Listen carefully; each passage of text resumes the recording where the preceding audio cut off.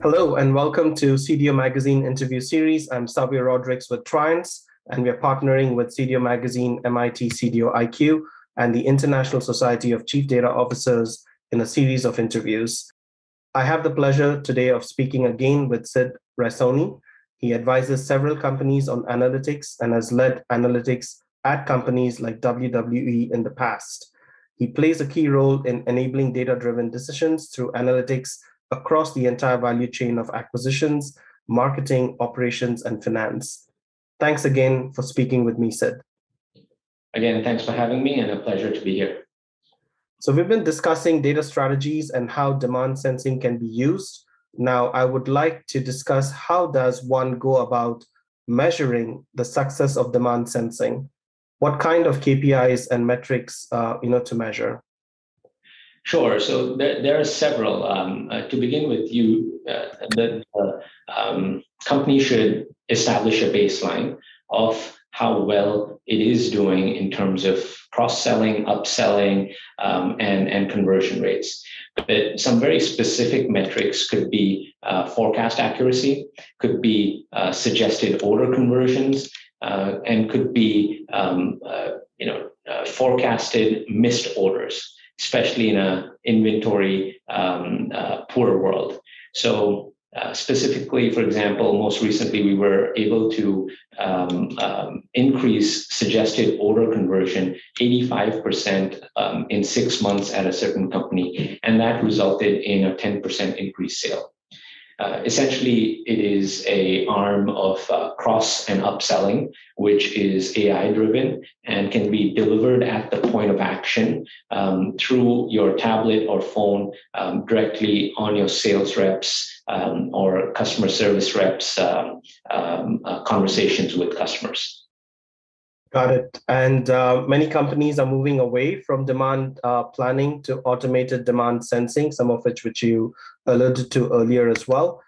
Could you tell us more about how blending the use of real-time data and AI and machine learning techniques is helping organizations accurately forecast future demand? Sure. So if we're to break down the components of how demand sensing works, there's definitely a component, the dimension of analyzing sales history and other enterprise data like pricing, quotas, promotions, web traffic, etc. So you need your traditional transactional data for sure.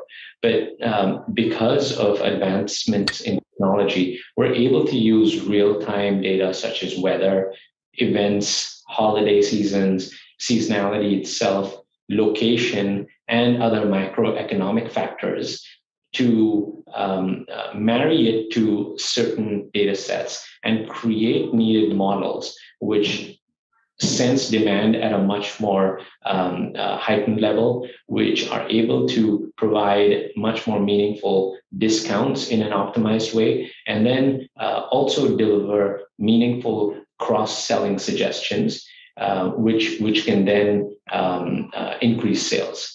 So all in all, real-time data, as those that I mentioned, plays a pretty significant role in giving companies that little edge that can help increase sales.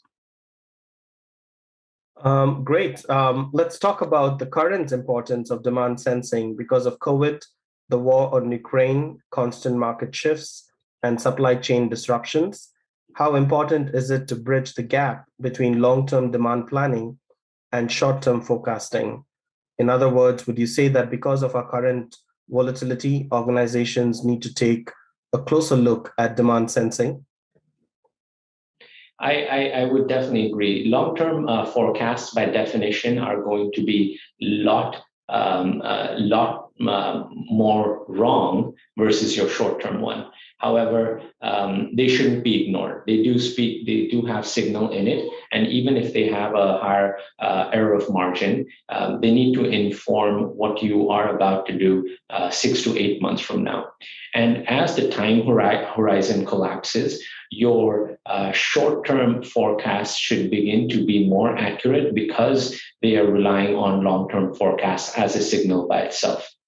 To make this more relevant, if you want to avoid losing certain orders given supply issues in the past, you can leverage demand sensing, for example, to avoid losing 5.5 million units of volume with a 10% rate of recovery, right? And alongside demand sensing, you can also deliver against business accelerators, such as cross-selling that I've mentioned, or smart suggested ordering, or price optimization.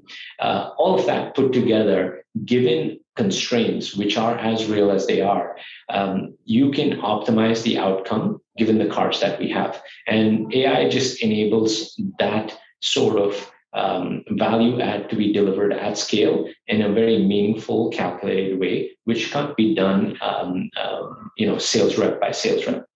Thank you so much for your time, Sid. It was really a pleasure talking to you today.